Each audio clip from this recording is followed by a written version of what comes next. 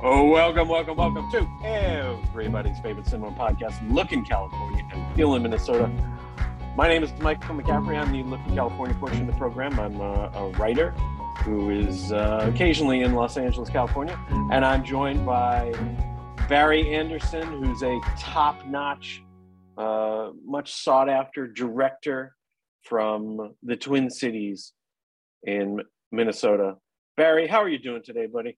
Doing fabulous. Just got back from a big shoot in Dallas, Texas. And everybody in Texas, I apologize because whenever I come into town, unseasonably cold weather follows. So last year it was the Great Texas Storm.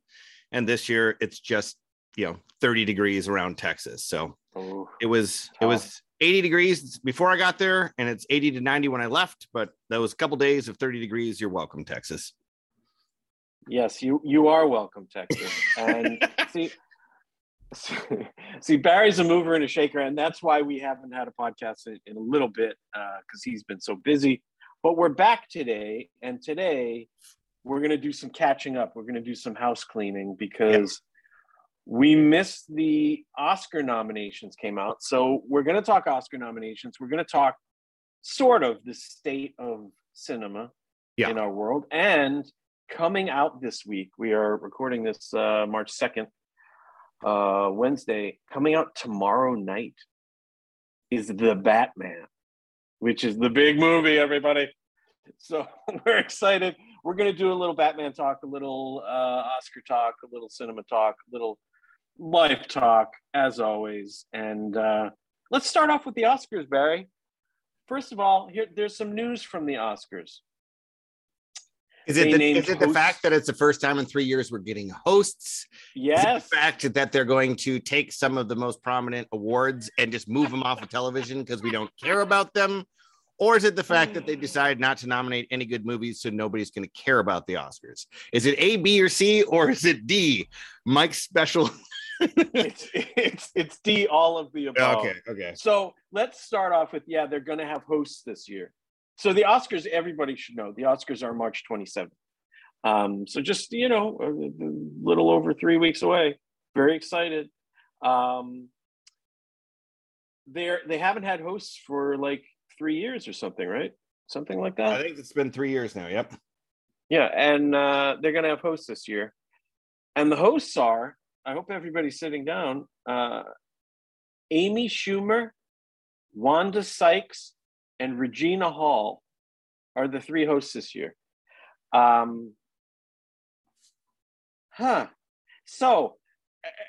am I supposed to react to that, or I don't know? Are you going to react to that? Yeah, I'll just say this about those three people. I don't know why you have three hosts of that caliber at all, because you're not going to draw in an audience. Nobody's like, oh my God, Wanda Sykes is hosting the Oscars. I mean, if she's here's another one. Amy Schumer was like at the height of her popularity in like 2015. Like that's 7 years ago. And now she's doing tampon commercials. And Regina Hall, I work in this industry. Okay. Now this might be an indictment of me, but I wouldn't know Regina Hall if I stumbled over her. I have no clue. You clearly did not watch HBO then, and the what's his name from the writer of Lost that's now doing shows, but he did the J.J. Abrams? No. The oh my gosh. Hang on a second.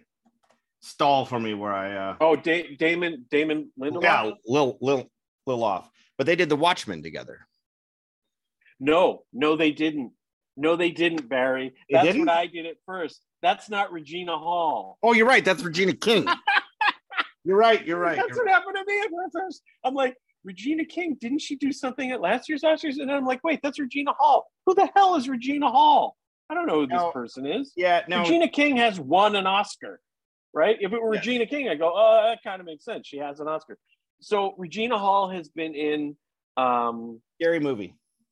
Oh dear. Here's the list of them. Oh, Jesus. I'm looking at this. Yeah, she was in the Scary Movie series, which I'm not exactly sure. That's a great thing. Um, About Last Night, Vacation, Girls Trip, The Hate You Give. I'm going to say this. I've seen some of her movies, and I don't mind Regina Hall. I would like to know how she got picked to be a host. And here's a big question I have, because I don't even care anymore, because honestly, I was a little concerned when they went away from hosts. Yeah. Even though they had so many terrible hosts in the last 15, 20 years. I mean, who will ever forget David Letterman, Uma, Oprah? I mean, one of the big low points of Oscar history. But the Oscars worked pretty well without a host. And I think the reason that it worked well without a host is because it's been such a long time we've had a good host Right. that if it doesn't add something to the show, then a host is unnecessary. And I think it's probably partly your age of when you were watching the Oscars, but Billy Crystal is still like beloved and revered for his hosting duties at the Oscar. And he's as close as we had to like a Bob Hope or something like that, where you used to have people who were professional hosts. Now we have Ryan Seacrest. I can't imagine Ryan Seacrest hosting the Academy Awards because he's a host, but not a entertainer. You had entertainers that were hosts, and that is basically a dead job. Like nobody does that job anymore. And I think that's more of a problem for the Academy Awards because they don't, kind of like vaudeville. It was like a thing that died because everything's now video. Most people aren't doing performing in front of a live audience to hone their craft while entertaining people. You go to Vegas for a show, they have a warm-up act, they come on. It's not, there's not that same lifelong craft building of being an entertainer host. And so, when we hypothesize who would be a good host, the best we ever come up with is like a really strong performer who's got some comedy chops, but that doesn't always translate well to then being on stage because a lot of times they neuter kind of what they can do for jokes. So like if someone's shtick is X, they'll be like, well, don't do that. And people are like, well, they weren't funny. And I'm like, well, you took away the parts that made them funny and then said no. So, I'm a little bit shocked they went back to hosts, especially if they're trying to trim down time and boot out part of the awards they give away live. It seems like that doesn't make sense because also, the Academy Awards have been somewhat well received without a host. Like, it's not like, have they? Well, I'm saying that they haven't gotten the back. The Oscars haven't been liked in probably a decade. So that's nothing. Right. Yeah. I'm just saying no, you're right. There's been less backlash. Yeah. I mean, like you would have thought, you would have heard like if it was just train wreck and you can't, and you're like, wow, this is awful. It'd be like, going to a baseball game without a pitcher. And you're like, well, this doesn't work. You need them to move the game along. Something has to happen. Right. And that hasn't been the case. I'm not saying that the Oscars have been awesome without a host.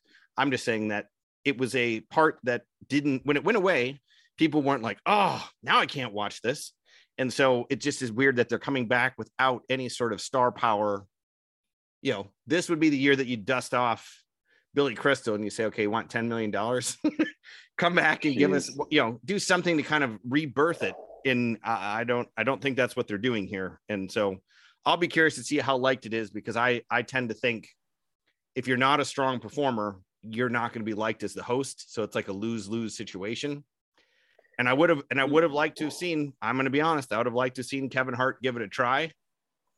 Like his energy and stuff. I'm not sure he would have been any good because I've watched some of his comedy and sometimes it's just like you wind him up and he goes and there's no focus to the comedy and he plays better sometimes off of people, but he would be a mold that they should have went back to. Imagine if you had The Rock and Kevin Hart hosting together. Yeah. Right. Because they're like they're a funny little duo. Yeah. Because Kevin, and here's the thing with Amy Schumer and Wanda Sykes anyway, I have no idea about Regina Hall, but like Amy Schumer's humor is pretty raunchy and that's what got her popular. Yep. And he's not you can't really do that. Nope. Yeah. And the thing with hosts versus no hosts is that hosts have to bring something now. It wasn't always that way, but now they have to bring something. You can't just sort of be the host. But if you go out there, you're putting stuff out there. Let me change the term. Sorry to interrupt. We keep saying host, and a host is an entertainer. What they're having now is just an MC. These people just come up, read cue card, throw to the next thing. So they're hiring MCs, not hosts. Right. But the weird thing is that so the ratings for the Oscars have been in steep decline for, over a decade. And their down last year was the lowest ceremony ever. Watch ceremony, there were like 10 million people watched or something. Whereas, in 2010 or 11, I think it was 40 million, so there's trouble, obviously.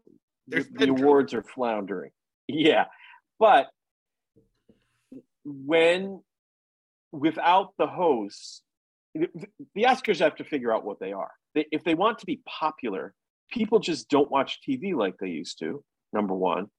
And number two, having hosts and things like that, it's really difficult because if you get the job, say like Kevin Hart, then you have all that time, because you can't just hire at the last minute. Then you have all that time leading up to it where people can nitpick and there can be movements against the person. Just like Kevin Hart, he loses the job. And then the night of the performance, you really can't please anybody. There's just no pleasing anyone. But what they're doing now, and there's going to be bits in this show, and I hate the bits, and there's going to be little things, musical numbers, the whole thing. But they're also taking out awards, and they're not doing them live. So like editing, which, kind of an important part of the process. It's like they're taking these things out, and it's just weird to me. So are the Oscars for like a large audience, you're just trying to be a populist award, or are they this sort of snooty industry thing? And they've tried to have it both ways, obviously, for a long time. I think they're just floundering because they don't know what they are anymore. And you can see that by the films that win and the films that are nominated. And, I think that's true of the industry as well, just in general, that like, it just doesn't know what it is anymore, because the movies that we grew up with the smaller Academy voting on, you could understand their taste. You sort of knew what an Oscar movie was. We don't have that anymore. The Oscar, the Academy base has expanded, and it's much more international, and so it's more difficult, and it's younger, so it's more difficult to gauge what they like. And so you don't know what an Oscar movie is. There's no sort of middle class mainstream movies anymore. Like you think about Ridley Scott won for Gladiator in 2000, I think it was. Well, Gladiator this year is The Last Duel. Nobody sees it. Nobody cares. It's like, you want to know why? That. Oh, you've told me this because Matt Damon and Ben Affleck are in it. I mean, back when Gladiator came out, Russell Crowe was on the upswing. Like that movie cemented him as like, one of the most popular, great actors of at least that decade. And I think it's movies, when you have people that have been around for a long time, you need something like John Travolta in Pulp Fiction, where people kind of forgot about him. He was working the whole time, but not in like mainstream movies, and wasn't like in the tabloids all the time. You have something where someone kind of comes back and does something atypical. And like Matt Damon's always around. He's been in a lot of big movies, but none of them, are that special because Matt Damon's in them. I think he made a mistake casting that way because it didn't give any upside. I think sometimes with the risk with the movie, you need upside. Either you go get Leonardo DiCaprio so that you've overpaid for an actor that's going to come in, do his thing, and deliver some sort of guaranteed result, or you need upswing. You can't overpay for an established star that doesn't have upside. I would argue that Jodie Comer is the upside in that movie, because here's somebody she's red hot. She's got the Killing Eve show, and like she's sort of coming up and all these things. So I would say that's the case.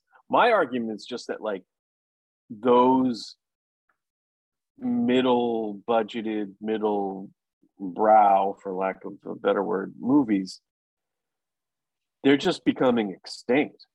Well, I mean, yes and no. I still think that there's a pretty wide chasm. I do think that Hans Zimmer's score for Gladiator, I won't put it in a John Williams, Star Wars, E.T., but I mean that score elevated that movie a ton from what it was. And it's kind of like almost like a Forrest Gump sort of thing where, I know Alan Silverstreet is not a household name, and nor is he one of the most acclaimed, but sometimes if you get the right score, it kind of multiplies the movie. And I think that's the case where in, the last duel, but also I think the fact is so many of that core audience that watches those movies have moved to streaming. Because again, my parents are older than the core demographic for the Gladiator, but I think they made up a significant portion of the revenue from that movie. They don't ever want to sit down and watch a 2-hour movie anymore.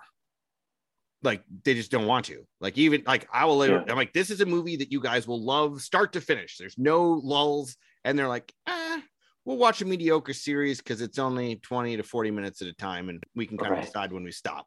And so I think, as much as people used to malign MTV for shortening everyone's attention span for quick cuts and all this sort of stuff, well, if you look at the Academy Awards movies this year, a lot of the movies don't have quick cuts. A lot of these are lingering, slow paced, and they're getting recognition. So I think it's a little bit overplayed, but I think in terms of the older adult audience, they have less patience and time available to just sit and marinate in long narrative movies. And I think that, you got to find a way to pull them. You got to have like an event type movie to pull them out. And I don't think a new Matt Damon movie is going to do it. So if you're listening, Matt, this is not a direct attack on you. I'm sure you're a fine human being, but I don't think you're going to open $100 million movie on your name alone anymore. Yes, I understand what you're saying, but I just think the Oscars, getting back to the disaster area that is the Academy Awards, that those movies are the type of movies that people could coalesce around, audiences could, and it would create debate, and so you'd get like, you'd have sort of art house people wanting the smaller movies to be glorified, and then the mainstream people wanting other things, and then all that. And we don't really have that anymore. I mean, there's no sort of, so for instance, well, let's do this. Let's go through the best picture nominees. This is my favorite time of this podcast, when we are going to go through. Yeah. And we've talked about this ad nauseum for people who've listened to previous ones. This shift from 5 movies to up to 10 was the beginning of the end of the Oscars. And for whatever reason, this year, they mandated that they had to nominate 10. So it wasn't like between 5 and 10. It's like, we will find 10 no matter how bad they are. And boy, oh boy, did they do a good job of making sure they really did a good job. So I've told you this before. I had to, I was doing a radio show, and they wanted to talk. It was in the new year in January. And they're like, we want to talk about the best movies of 2021. Let's talk about a list of the best ones. And so I had to try and put together a list of like a top 10 list. And every year on my website, I write, the best movies of the year. And I can't come up with a top 10. I can't even come up with a top 5. It's a brutal, awful, horrendous year in movie making. So Mike list. Doesn't think there's 5 movies that are worthy of being nominated, but the Academy nominated 10. So 10, here are the 10 nominees for this year's Best Picture category. There, the 10 nominees. So number 1, Belfast, directed by Kenneth Branagh. Number 2, Coda, which we've talked about on this show. Number 3, Don't Look Up, a movie we talked about on this show. Number 4, Drive My Car, which actually I think today becomes available on, I think it's HBO Max. I've not seen it. Dune, King Richard, Licorice Pizza, Nightmare Alley, which we've talked about on the show, The Power of the Dog, and West Side Story, which of course we've talked about on the show. Boy, you just want to keep naming movies because there's no differentiation between these and a Best Picture. So just keep naming movies. That is a mangy group. Now, the consensus seems to be that The Power of the Dog is the favorite. That may have changed because this past Sunday the SAG Awards happened, which are always hysterical to me because I forget about them every year. But they happened on Sunday, and Coda won for Best Ensemble, and Troy Kotsur won for Best Supporting Actor. So there's this whole movement now, and we're going to hear this for weeks until the ceremony, that Coda is making a move to win Best Picture. You and I have talked about this. We've talked about Coda. To me, I find it enormously ridiculous that Coda is even nominated. This movie is, to call it amateurish is really a slight against amateurs. It's a Hallmark movie at best. Slightly elevated Hallmark movie. Well, that's your opinion. It's slightly a Hallmark movie. It's just not. This is ridiculous. And I'm gonna tell you why I think it has the upper leg, even if it's kind of behind in the race right now to overtake Power of the Dog. Is I think it's a little bit of a. I think even though they've been diversifying and expanding the base that actually makes the cast their ballots for this, the way that it goes, because it's not just everybody votes and then they tally them up. It's like that tiered system where you get points of like 1, 2, 3, 4, 5. So it's like it gets weird. But I think Coda, in terms of that versus Power of the Dog, is a much more traditional watchable movie that, like, even if you don't like it, it's like it's an easier watch. And so I think on that card sheet, it's going to rank higher across the without board. Question. And so I think that's why it's got, to my idea, that's why I think it's got the inside track to, if it is such a thing as an upset. I think that's the one. I mean, even from all of the nominees, that's the most palatable mainstream movie on these lists. And because it's an art house, small indie movie, you can be like, well, it's an art house movie. It's not a mainstream, but the story is much more mainstream. I have to say, I completely agree with that assessment because you have not seen The Power of the Dog yet. I've almost completed. I have 20 minutes or so left. I've seen most of the movie. Oh God. Ooh, I wish I'd watched it like that, like piecemeal, because it's just rough.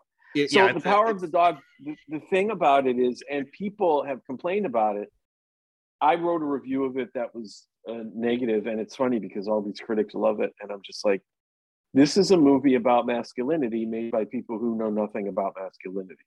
And people have complained it's boring, it's too slow, I don't even think it's a very well-made film, but that it's just been sort of anointed somehow. And I think it's not good enough or enjoyable enough compelling enough that 3 weeks of sustained pressure against it, that it will stand tall. And here's the other part. You're right about Coda. It is a feel good.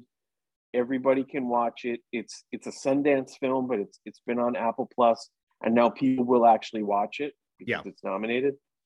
So I think that's true. I think other movies, so The Power of Dog there will be people who will put it low on their list. Don't Look Up is another movie that some people love, some people hate. It's gonna have some marks. Some people hate. Coda is. I loathe it. Right. Well, there are a lot of people who like it. I'm not one of them. Yeah. But I just think like Coda doesn't have those marks against it. It's sort of benign enough that it's gonna come in third or fourth on everybody's list.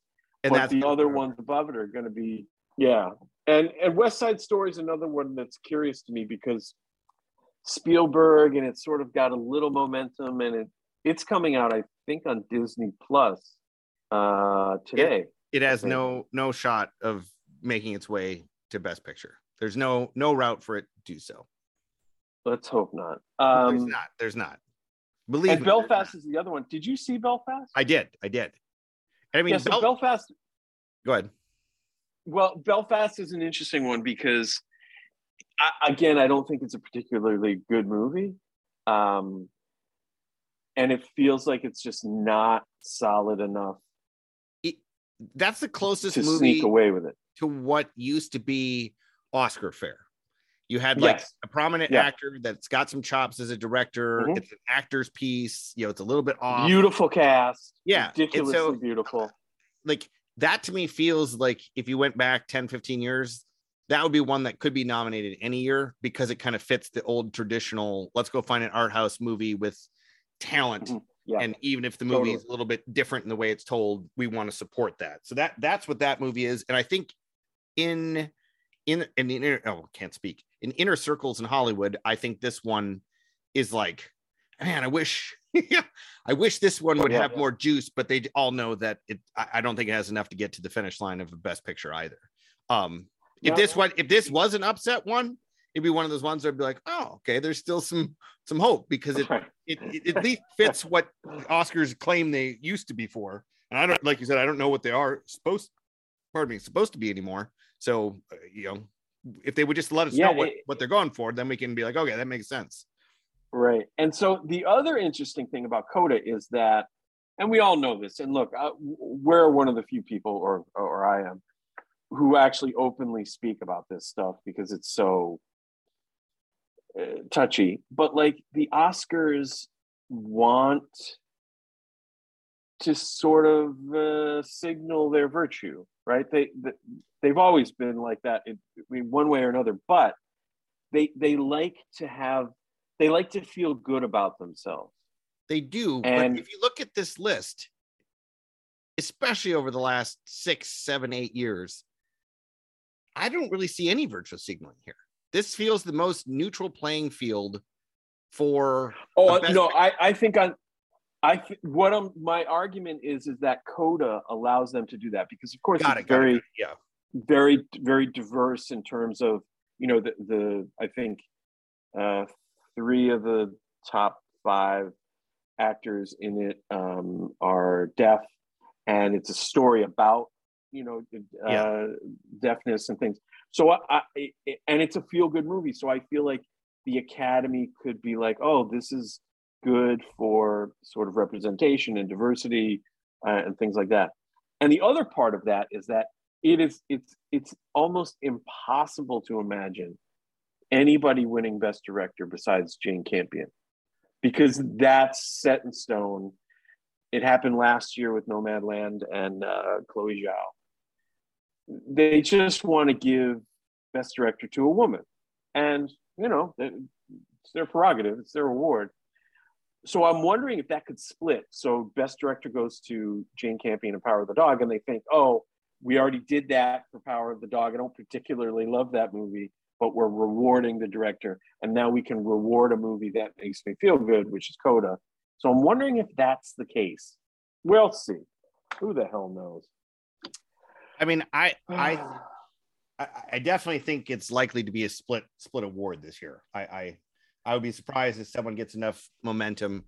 I mean, it's weird looking at these because something like Dune is what people would equate to something like Titanic. It's a mainstream big budget movie from a studio, but like yet Dune, it's like an art house movie. So like there should be coalescing around that film, and that film has like basically gone flat. I think it's a nomination just absolutely to box. But I'm surprised because Denis he's got so many good movies under his belt that how there's no buzz. I mean, how the heck is Steven Spielberg getting buzz for West Side Story and there's nothing for Dune? That's the weird thing. That to me is the most surprising bit out of all of these. Again, not arguing it should be Best Picture, but it's just why is it just radio silence? It's crazy, and I feel like it just disappeared. Yeah. No buzz at all, no momentum, nothing. Well, it just was like, and they've announced Dune 2. They've already announced they've greenlit it. So you would think as an industry they'd be like, hey, let's kind of grease the wheels for the other $200 million movie we're going to have coming out in a couple of years. Yeah, I that surprises me a lot. But Yeah, what do I know? it that surprises me as well. I just think, yeah, it's just so weird that the Academy Awards are just so bizarre now. Let's look at best director real quick. Oh So gosh. best director, we have Kenneth Branagh for Belfast, Ryosuke Hamaguchi for Drive My Car, P.T. Anderson for Licorice Pizza, Jane Campion for The Power of the Dog, and Steven Spielberg for West Side Story. Again, Jane Campion's winning this award. It's Yeah, almost impossible that she doesn't. there's nobody else that's going to compete with her, because not only Right. they want that to happen, the only outside is, I don't know how you pronounce the Rizuki. I think that would be your dark horse, but I don't think there's momentum. I agree. Now, 20 years ago, Kenneth Branagh wins this award. Correct. Right, because that's how 20 years ago he was nominated for what, Henry VIII or something like that. Maybe it was closer to 30 Henry years ago. Henry V, yeah. But you know what I mean? Like, because Hollywood loves the whole actor directing guy. But Jane Campion's winning this, I think. Is it deserved? Who knows? What does that even mean anymore? The question is any of the 5 deserving? I mean, right, I feel like we're mailing it in. Let's just increase this to 10, and let's just pick out a TV director and throw him in there for no apparent reason. That'd be great. Right, yes. Who's the next? So the acting categories are kind of strange. Best actor. How soft you are. They're a little strange. Yeah. Best actor. Javier Bardem for Being the Ricardos. Benedict Cumberbatch for The Power of the Dog. Andrew Garfield, Tick, Tick, Boom. Will Smith, King Richard. Denzel Washington, The Tragedy of Macbeth. So this is rough. This is a rough bunch. So you what Javier Bardem is doing here?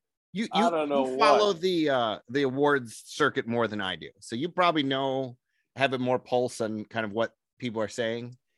To me, well, if I'm predicting, it's a two-man horse in this field, and I'm curious if you think I'm even close. I think the safe bet would be Denzel because he's loved, but I don't think he's going to get it. I think the person that's going to get it is Andrew Garfield. Oh, wow. I think Will Smith is the front runner. What? He won the SAG Award. No way. No way Will Smith is the front runner. He's been out campaigning. Yeah, he's the front runner. But here's the thing, and I think you're not incorrect about Andrew Garfield. From what I understand from my extensive reading and from conversations I've had with some people, which were pretty funny, Garfield's out there pressing the flesh, man. He is totally running. He's got his campaign moving. He's doing it. The sneaky one is not Denzel Washington. It's Benedict Cumberbatch. See, that's the sneaky one. We're gonna. Well, if Benedict wins, then it's a landslide for, like, he rides in the coattails because that movie just everybody decides to jump on board and it's a unified movie. Because we'll talk about this in our thing. I'll be very curious to get in with his performance because he's a very interesting actor. He's done a lot of different things, some stronger than others. And there are parts of his acting in this movie that I really like. And there are parts where I'm like, are you joking with me right now? Yeah. So yeah. I think Andrew Garfield gets the bump because I think he's loved in that role for the 6 people that have seen it. And then I think he's got this X factor of this love affair from Spider-Man where people are remembering and kind of like that perfect. He's like the perfect male role model that now it's like he's kind of like the perfect guy and he's a likable guy. And so all these external factors are coming in. That's why I think that he's got an outside chance of, coming for a movie that I'm sure 90% of America won't see. Yeah, I agree. I think Denzel has no shot. I think Javier Bardem, I don't know what he's doing here. That movie is awful. He's pretty awful in it. I think Will Smith's the favorite, and I agree. I do think Cumberbatch could sneak one in there. Yeah, it's fascinating to see. Then there's no close on any of the Yeah, no, it's a blow. That's a runaway. That's like a 9 Academy Award winning movie. Yeah. In which case, just forget about the Oscars. But here's the thing, because people would love to see, not me, but people would love to see Will Smith win for his speech, and people would love to see Andrew Garfield win. Yeah, because people do like him, and it's not. It just seems like he's a terrific guy. Yeah, like he's that dude that everybody just likes. He's the next Tom Hanks that 30 years from now everyone's like, God, he's just so likable, and you're like, well, that's awesome. That's very few of those come around. So best actress, this is another catch as catch can here. Jessica Chastain, The Eyes of Tammy Faye, she just won the SAG award for that. Olivia Colman, The Lost Daughter, she won best actress 2 years ago, I think. 3 years ago. Yeah. Penelope Cruz, Parallel Mothers, she has a best supporting actress, I think. Nicole Kidman, being Ricardo, she also has a best actress award. And Kristen Stewart for Spencer. I have no idea who the leader is in this group. This is one of the Olivia Colman, you'd think, because she's sort of the one right now. But I feel like she already got one. They're not going to give her another one. Well, Jessica Chastain, that movie's terrible. I don't know what people are talking about. So here's my hot take. Olivia Colman, like, she's undisputedly talented, and I've watched almost this entire movie. And it's again another type of movie that's not palatable to normal audiences. No. Her performance is so subtle that it's kind of like most people are like, oh, she didn't do much in it. You're kind of like, you're missing the point. But I think it's a movie that's not watched enough. I think she's won recently enough. And there's not those scenes where you can, like, if they take a scene from the movie, as a clip, there's nothing that you're like, it's not like Jack Nicholson yelling about being up on the wall where you're like, whoa, that's a performance. There's none of those moments in there. So it's not an easy one to hang your hat on. I think that Kristen Stewart actually was very interesting in that movie, and maybe because she in real life is also kind of a train wreck, kind of, there's certain similarities to, like, just how difficult it seems like her life is and getting it together, that it was almost autobiographical. And there are scenes that are electric, and then there are scenes I'm like, this is just Kristen Stewart, and I don't think she's liked very well in Hollywood. So without a performance that just blows people away, I don't think she's got enough muster to get there. Jessica Chastain is one of our best actresses working. However, sometimes I think, she overplays things where it's like, she's such a big presence that sometimes it's like, it's almost too much for a role. And I think my guess is because she's playing one of the great enemies in real life, televangelist world, and Hollywood by their nature is not a big fan of religion, that if they can kind of, poke at it, I think she's likely to have it because of her past, who she is, and the subject matter of the film, and the fact that nobody else has that definitive role that's going to take it from her. And she's never won before. Yeah. So I think you're right. I think you're right about all of that. I thought Kristen Stewart in that movie, Spencer, I thought she was very good in that movie. She was very good. And I thought the movie failed. Correct. Which is, it's tough. That definitely hurts her. Nicole Kidman being the Ricardos. Nicole Kidman has a legit shot to win this thing. And it's crazy because this movie is dreadful. It's just a disaster area. But Nicole Kidman's very well liked. Lucille Ball is very well liked. Well, right? Lucille Ball is one of those, like, every time you read a story and how she was there, what she was doing, and what she was pioneering, what she was advocating for, I mean, it's almost, she's the person, if you did a movie on her, would almost be too Christ-like. Like, you're just like, how does someone get that many things right in their life? She's unequivocally a talent that we will never see again.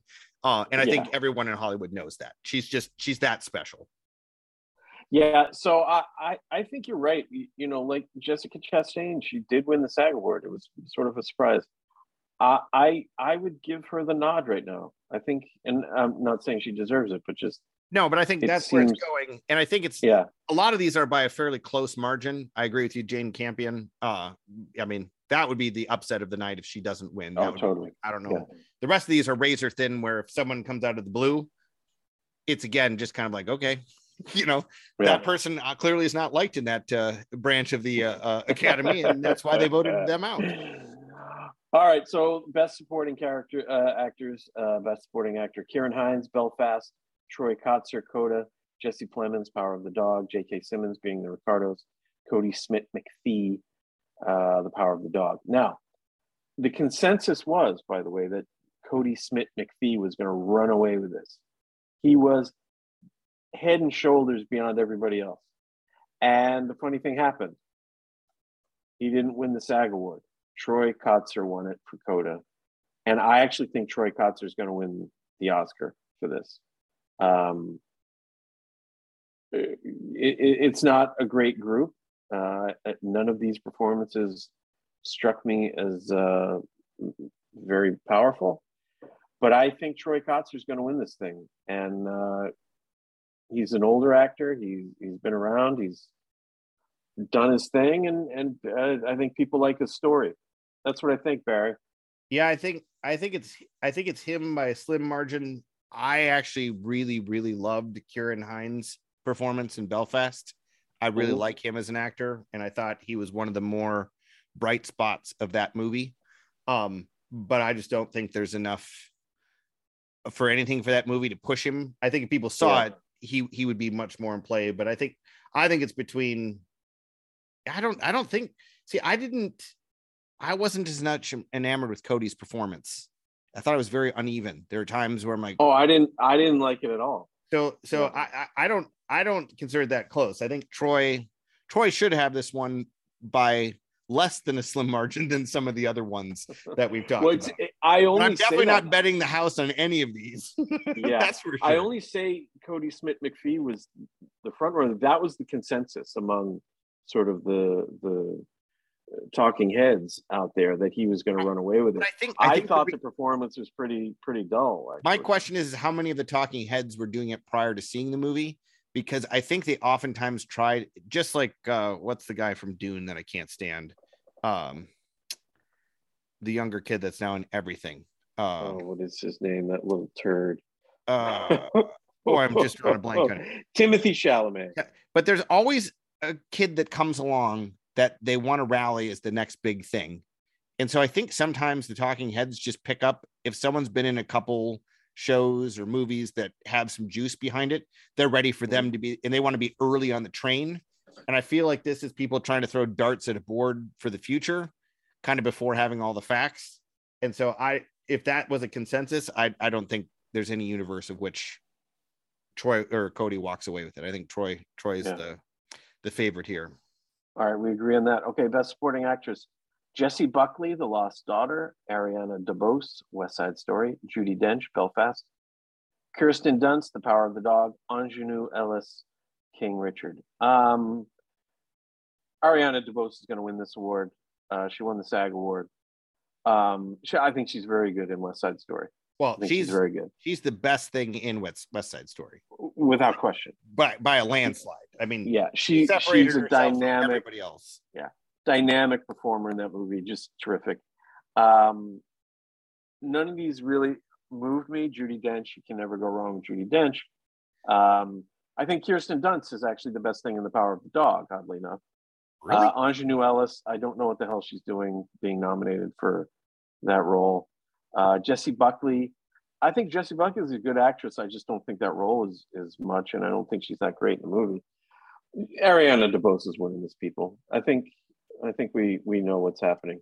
Yeah, I think I mean, if the only two chances for an upset would be Kirsten Dunst again if Power of the Dog just becomes a juggernaut, which I don't think it will, and or if people start to feel like Judi Dench might be stepping away, and this is kind of like a life achievement award.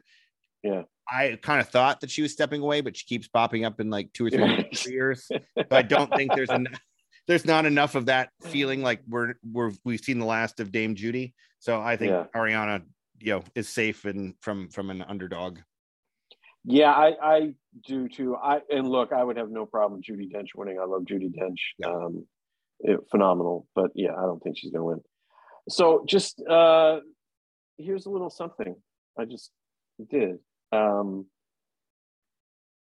20 the movies from 2019. Oh gosh. Here are the nominees. Listen to this. Parasite won. Boy, oh boy. Right? Boy, Remember? already versus all 10 combined Right. aren't even in the neighborhood of Parasite. Forget it. I mean, just ridiculous. Here are the nominees, though. This is interesting. Ford versus Ferrari. That's What's interesting about that, right? That's the movie. The Hollywood movie. Yeah. You know? And it was good too, by the way. Like that was actually a good movie.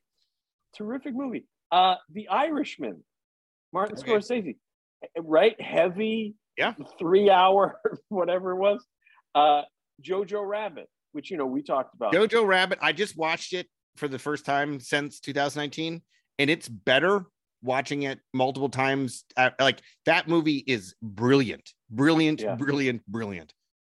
Taika Waititi is such a talent. It's unreal. He is. Unreal. Really, and when I wrote my review of that, I said, this is uncomfortable to say, but like this movie would have been so much better if there were more Hitler in it. Because Hitler's the funniest goddamn thing in this movie, and that's really uncomfortable. But this is true. So so before you finish that, just side tangent. Did you know that he was involved in directing at least one, if not two, of the Mandalorian episodes in season 1? I didn't know that. No. You need to go on Apple Plus and watch the making of the Mandalorian. The directors they picked, I didn't know he was part of it, but hearing him talk and play with the other like directors and with them, it was like a side I've never seen of him. And I'm like, this is how the heck did they get Waititi to direct not the pilot, just a random episode? And you're like, whoa, the power of Star Wars is great. Right? Absolutely great. But man alive, he is a world-class talent. Yeah, I love that guy. He's awesome. Okay, so Parasite, Ford versus Ferrari, The Irishman, Jojo Rabbit, Joker. Oh man. Right? Just stop. This just makes this year's that much worse. then there's two that we could probably do without. Little Women, and then Marriage Story, which light me on fire, that movie. But then the final two, 1917, Sam Mendes. Yep. And Once Upon a Time in Hollywood, Quentin Tarantino. Oh, yeah. Now you're talking, this is a loaded category. I mean, this is one of the all-time great years where like those movies are gonna I'd say 4 or 5 of them will be all-time greats forever. A couple just like incredible. Like, I remember that one, and then a few will be unforgettable. 1917, Little Women. You could throw those down the dumpster fire. Once Upon a Time in Hollywood will be around, but it's because of the love of Quentin, not because of the strength of the movie. I disagree. We can. No, I'm saying in general, like I liked the movie. Yeah. I'm just saying, like I think that of his repertoire, if people are just going to go pick, that's not in his top tier of ones that people are going to pick. I disagree. It might be one of his better movies. I'm just saying things like Kill Bill, things like Pulp Fiction. There's ones that have like gone bigger than the movie, and those are going to be the ones that people gravitate to first. It's like Buster Keaton. People think The General's the best. It's not. It's just the one that everybody critically. I disagree. My son disagrees vehemently. I didn't say it was a bad movie. I just don't think it's his best movie. But anyway, he says my son says that The General is not just Buster Keaton's best movie. It's the best movie of all time. It's the best movie. Well, you know what? Period. That I can't really argue with, because as long as Buster Keaton's in the call for the best movie of all time, I'm supportive of the take. But you think about this list, and like Parasite's a perfect example of like you and I, we've done multiple discussions about Parasite. It's so amazing. It's such an exquisitely crafted movie, just incredible, start to finish, amazing. And then you go to the list this year, and you're just like, what the fuck is this pile of dog shit that I am supposed to watch and care about? It's brutal. It's absolutely brutal. Oh, good Lord. So those are the Academy Awards. It's a down year for cinema. We know this. Last year, by the way, was not a particularly good year either. It was not. But I'm going to say, before, we're not going to go through all the categories. I think you have to pick one of the categories they're moving off of prime time and we got to talk about that. We got to give some love to at least one category they're not going to air. I'll let you pick which of the whatever. All five right, so or eight there are 8 awards that they're taping prior to the show. So like the people nominated for these are like when the celebrities are out on the red carpet, these people are in winning their awards. And they're going to show it, but it's edited and it's going to be in an empty auditorium, which is wow. Everybody's weird, dream. Right? Spend a lifetime crafting art and make sure you do it to an empty audience. It's so weird. So here are the subjects: documentary short, animated short, live action short, film editing, makeup and hairstyling, original score, production design, and sound. So now, think outside about of documentary short and documentary live action, it's not like those other categories are at all critical to making a great movie. Like, well, I was just going to say to you, and even, I mean, we work in this business, and we work, more importantly, in film. Like, so what makes film is editing. Yeah. It's, in a way, it's the most important part of the process, at least, post-production. Yeah, but I mean, like, if you don't have production design, the movie looks like absolute crap. If you don't have good hair and makeup, people look like a dumpster fire, unless you're doing Venom. Exactly. And you just tell what's his name to climb out of bed every day and we're ready to go. I mean, outside of that. And then the thing that kills me besides editing is sound, because you and I both know sound is like it's the number one. It's in many ways the most difficult, but it's the most important. You gotta have good sound, or it's like it means nothing. So let's do this. Let's do editing and sound. Okay. Starting with film editing. We'll look at those nominees. Yeah. Best editing, look best at the sound. 4 movies nominated, and you're like, well, maybe we can just broadcast these ones later. Well, it's funny because they already cut down the sound. There used to be 2 sound categories. Yeah, with sound effects and sound design. Yeah, it was like sound editing and sound design. Yeah. So, best film editing, 5 nominees: Don't Look Up, Dune, King Richard, The Power of the Dog, Tick, Tick, Boom. Oh boy. I'll start. What you think? I think probably the front runner has to be Power of the Dog, in terms of they're going to try to give that movie a couple awards, but I think Joe Walker's got a shot because they're going to want to give some award to Dune. Yeah.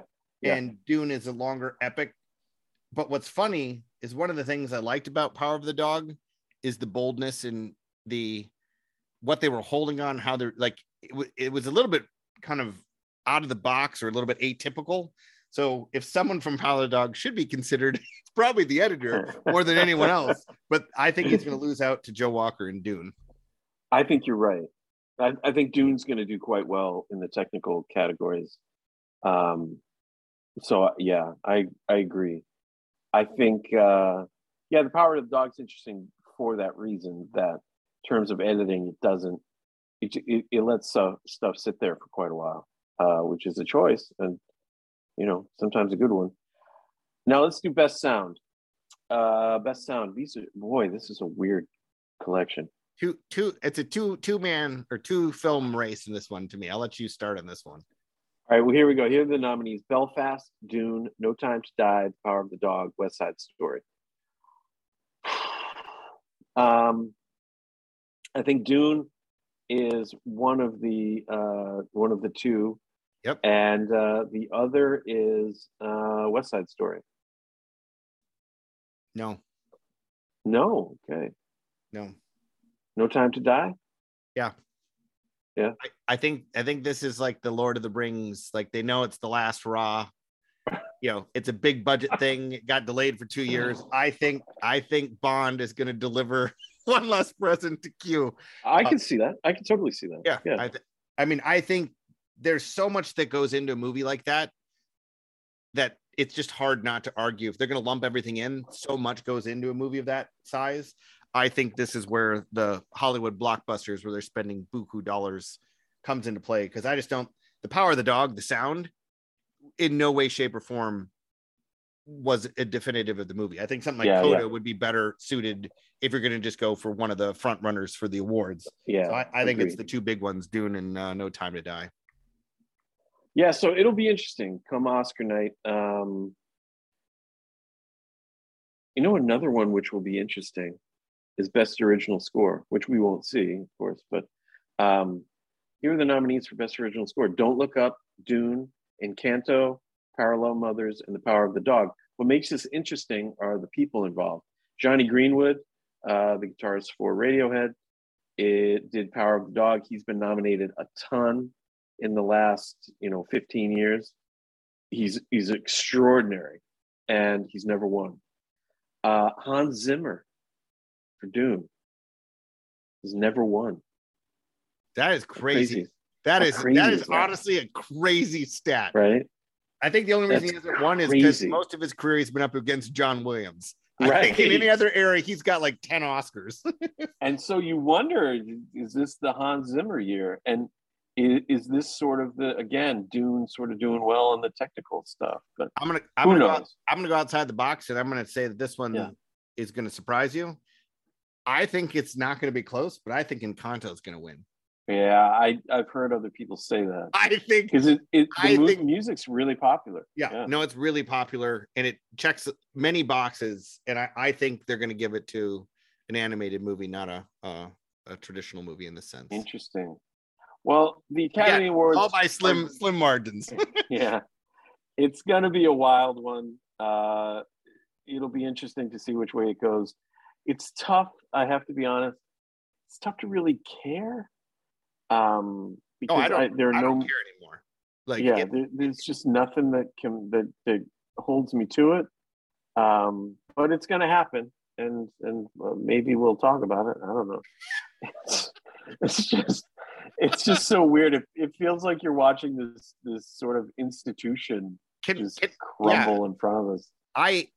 The only way they could save the Academy Awards this year is coming out making a surprise announcement that they're moving Jojo Rabbit's eligibility to this year. Right. There's an 11th film and it wins Best Picture. If that happens, the Oscars are back, baby. I think what they should do is for if they're going to do that, to heighten the controversy, is just award it to Joker instead. and then just watch Twitter literally explode. It will be like an atomic bomb going off. That'll be eligible for next year's Oscars. Just if there's a down year, they go back into history and grab old films. All right, so we've talked the Oscars. We're going to do something else real quick. We're just going to talk about a movie we haven't seen yet, The Batman, which comes out tomorrow night, and hopefully both Barry and I will be able to see it tomorrow night. It's directed and written by Matt Reeves. Somebody Barry and I both like very much.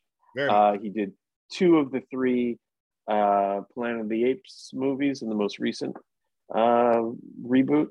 And this movie stars Robert Pattinson as Batman, a very interesting choice.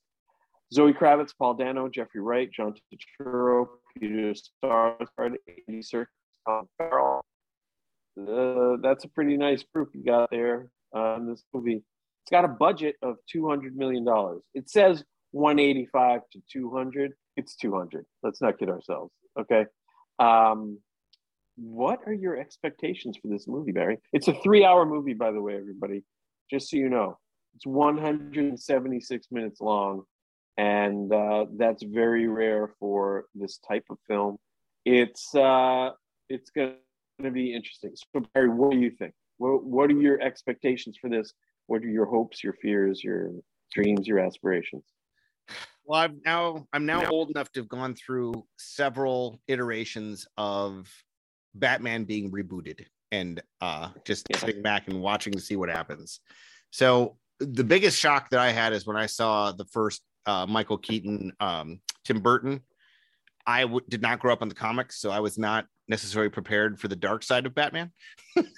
I grew up watching Batman with Adam West, and right. And so it was a little bit different for me. So now that I know that every Batman movie we're going to get from now until the end of eternity is going to be dark, dark, dark, dark, dark. And I wish, I mean, boy, oh boy, would it not, if Tiki Watiti did a comedic Batman, I would wait in line for a week to see that movie. So I'm just going to put that in the universe and maybe that'll come true someday.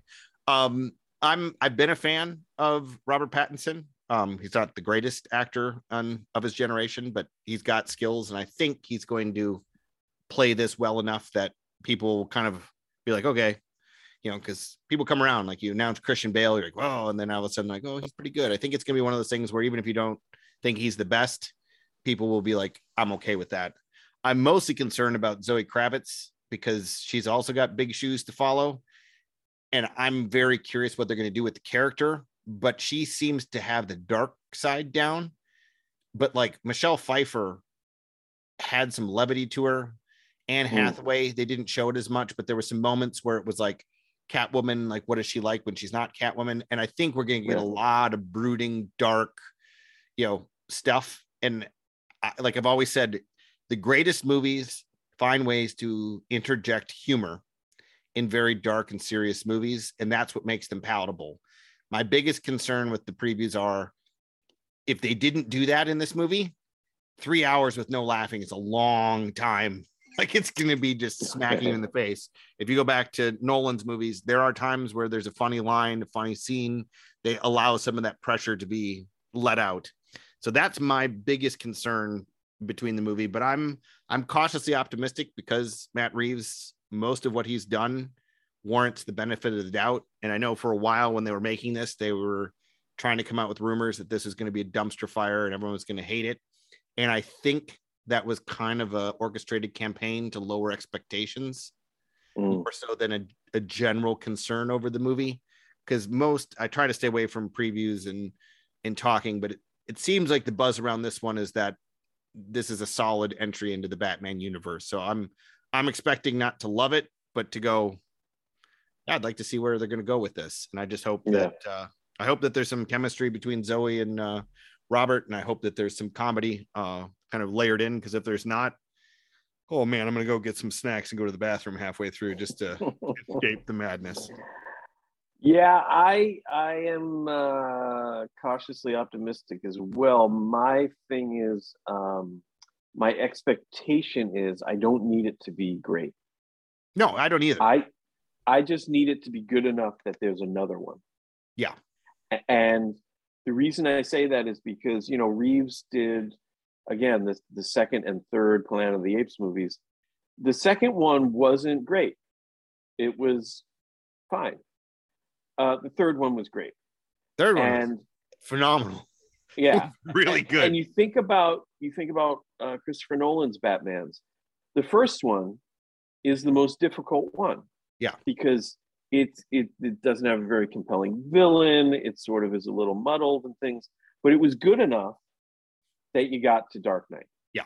And that's all you want. And with this one, I have to say, Paul Dano and an actor I really like. And from what I can piece together, from what I read, they're sort of turning the Riddler into this almost Zodiac killer type thing, and playing on Fincher's movie Zodiac, which, you know, we've talked about that. That movie is just amazing. So I am cautiously optimistic, not that it's going to be great, but that it's going to be good enough. And I hope that it is. And the cast is phenomenal. I agree with you about Zoe Kravitz. I'm always a little baffled as to why she's a thing. She doesn't seem to be particularly good at acting. She's obviously very beautiful, but so I'll be interested to see, and hopefully she's good. I agree with you on Pattinson. He has the same with his ex-girlfriend, Kristen Stewart.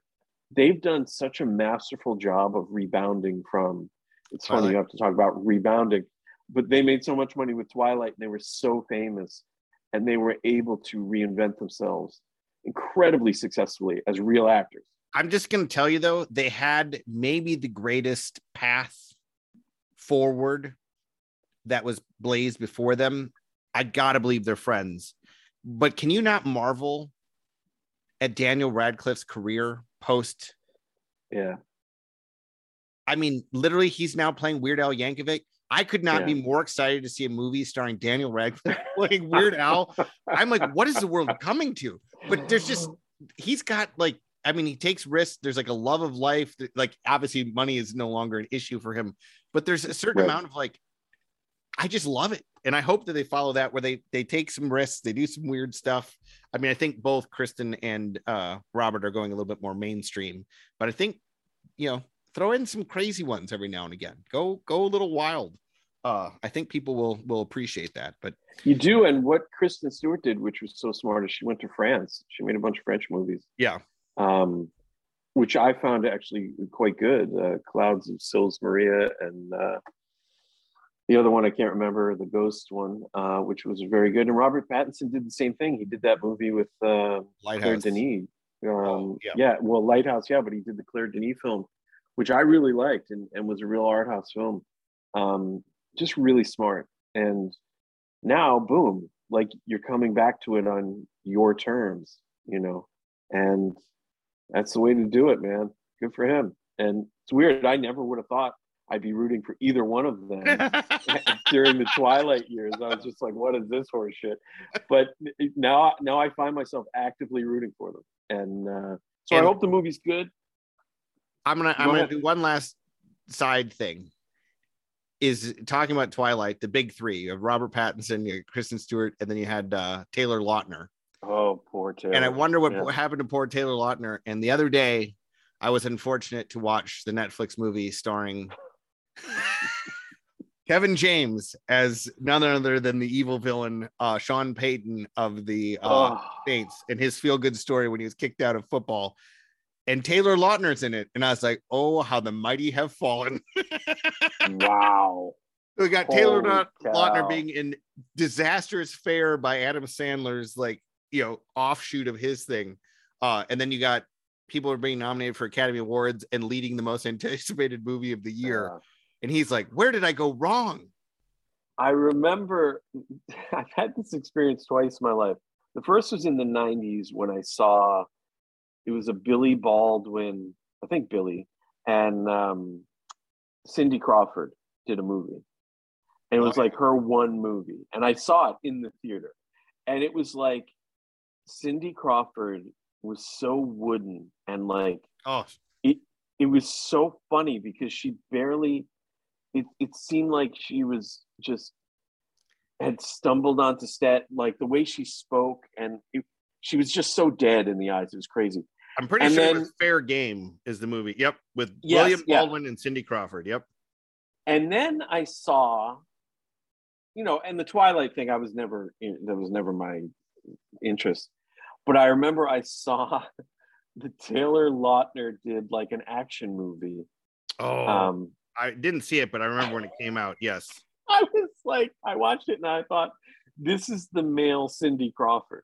Like, this dude is so empty. There's just such a dullard.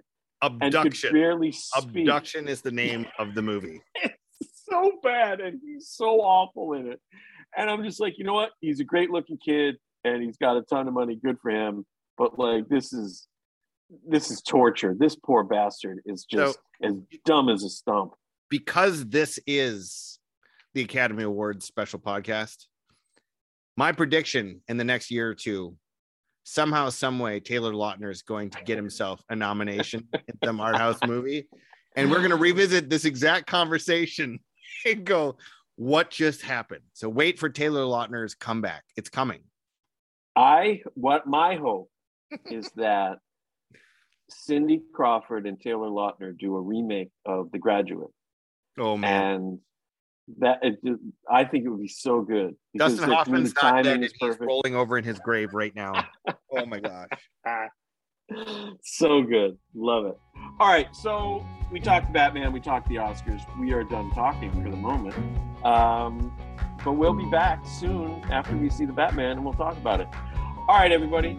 Thanks for tuning in to Look in California, Feel in Minnesota. We appreciate it. And we will see you next time at the movies.